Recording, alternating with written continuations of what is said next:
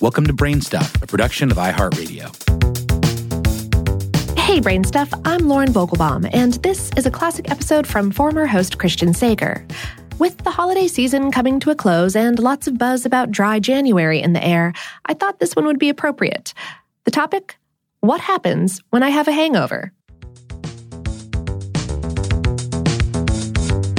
Hey, BrainStuff, Christian Sager here. Even if you don't drink, you know all about the symptoms from TV, film, and maybe your friends. Headaches, malaise, loss of appetite, fatigue, nausea, dehydration, and more. If you are or were a drinker, then at some point in your life, the odds are that you have had a hangover. More than 75% of alcohol consumers have had a hangover at least once, and 15% have had one about once a month. 25% of college students feel the symptoms weekly. Hangover is like the street name for the more formal term, vasalgia. It derives from kveis, a Norwegian word that means uneasiness after drinking, and algia, the Greek word for pain. But what happens during a hangover? How does alcohol make you feel so bad the next morning? While scientists still aren't certain about all the causes, they have a pretty good idea. So let's talk about what happens when you're consuming alcohol. It enters your bloodstream and causes the pituitary gland in the brain to block the creation of vasopressin. Vasopressin is an antidiuretic hormone, and without it, your kidneys send water directly to your bladder instead of reabsorbing it into the body. This is why when you're drinking, you need to pee so much. Drinking about 250 milliliters of alcohol makes your body expel about 800 to 1,000 milliliters of water, 1 to 4 times as much liquid lost as gained. This helps create that hangover, which leads us to dehydration. After a period of heavy drinking, your body desperately wants water and sends you all the signals it can to indicate this. A dry mouth, even a headache. Headaches are frightening stuff in this scenario. That headache is the result of water thieves inside your body. See, when you're dehydrated, the other organs in your body try to compensate by stealing water from your brain. This makes your brain shrink. Yeah. It physically shrinks. It pulls on the membranes connecting your skull to your brain, and boom, massive pulsing pain. Quote, breaking the seal and urinating frequently can also expel potassium, magnesium, and salts needed for nerve and muscle function. Without them, you can get fatigue and nausea.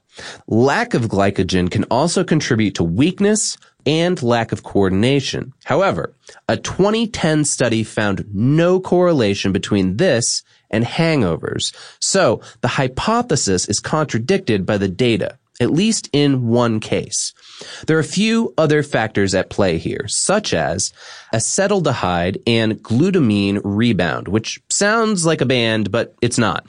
When your liver breaks down an enzyme called alcohol dehydrogenase, it creates something called acetaldehyde. This is a nasty customer, and it's more toxic than the alcohol itself. Luckily, the liver uses another enzyme called acetaldehyde dehydrogenase and a substance called glutathione to change this stuff into non-toxic acetate in a short amount of time.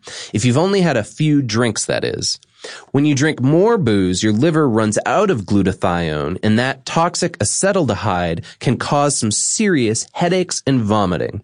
Studies actually show that women have less glutathione and acetaldehyde dehydrogenase, making their hangovers potentially worse. You know how if someone sleeps while they drank too much, they won't sleep as soundly as normal? That's because of glutamine rebound. Alcohol suppresses glutamine, one of the body's natural stimulants. When the party's over and you stop imbibing, your body tries to compensate by making glutamine more than normal. This stimulates the sleeping drinker's brain, keeping him or her from the deepest levels of slumber. This also contributes to fatigue and possibly to tremors, anxiety, restlessness, and increased blood pressure. And there's your stomach lining.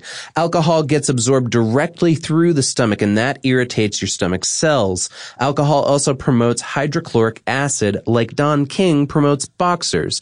Eventually, your nerves have had enough, and they tell your brain, hey, get this booze out of here. Boom. you vomit.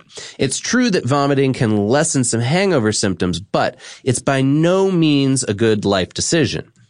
Finally, hangover sufferers have been found to have high levels of cytokines, which your immune system normally uses to trigger fever or inflammation to battle an infection. It seems that too much alcohol can trigger cytokine release, causing symptoms like muscle ache, nausea, fatigue, memory loss, and more. And you've probably heard that some drinks can cause worse hangovers, and this is true.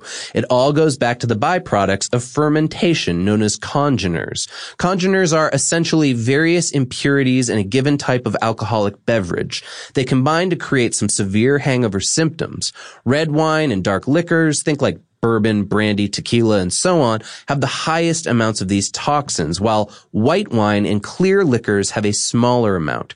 33% of people who drank an amount of bourbon relative to their body weight reported severe hangovers, while only 3% of vodka drinkers experienced symptoms. So that's how a hangover works. What actually happens when booze meets the body. The severity of hangovers doesn't just depend on the booze, though. Studies show that your genes, your gender, your body weight, and more can all play a role in whether you wake up with a pounding headache or just hit the snooze button a few times.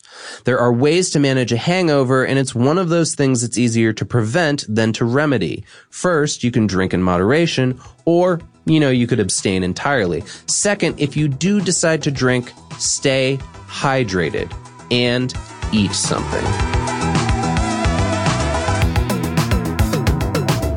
Today's episode was written by Ben Bolin and produced by Tyler Klang. BrainStuff is a production of iHeartRadio's How Stuff Works. For more on this and lots of other hair of the dog topics, visit our home planet, howstuffworks.com. Plus, for more podcasts from iHeartRadio, visit the iHeartRadio app, Apple Podcasts, or wherever you listen to your favorite shows.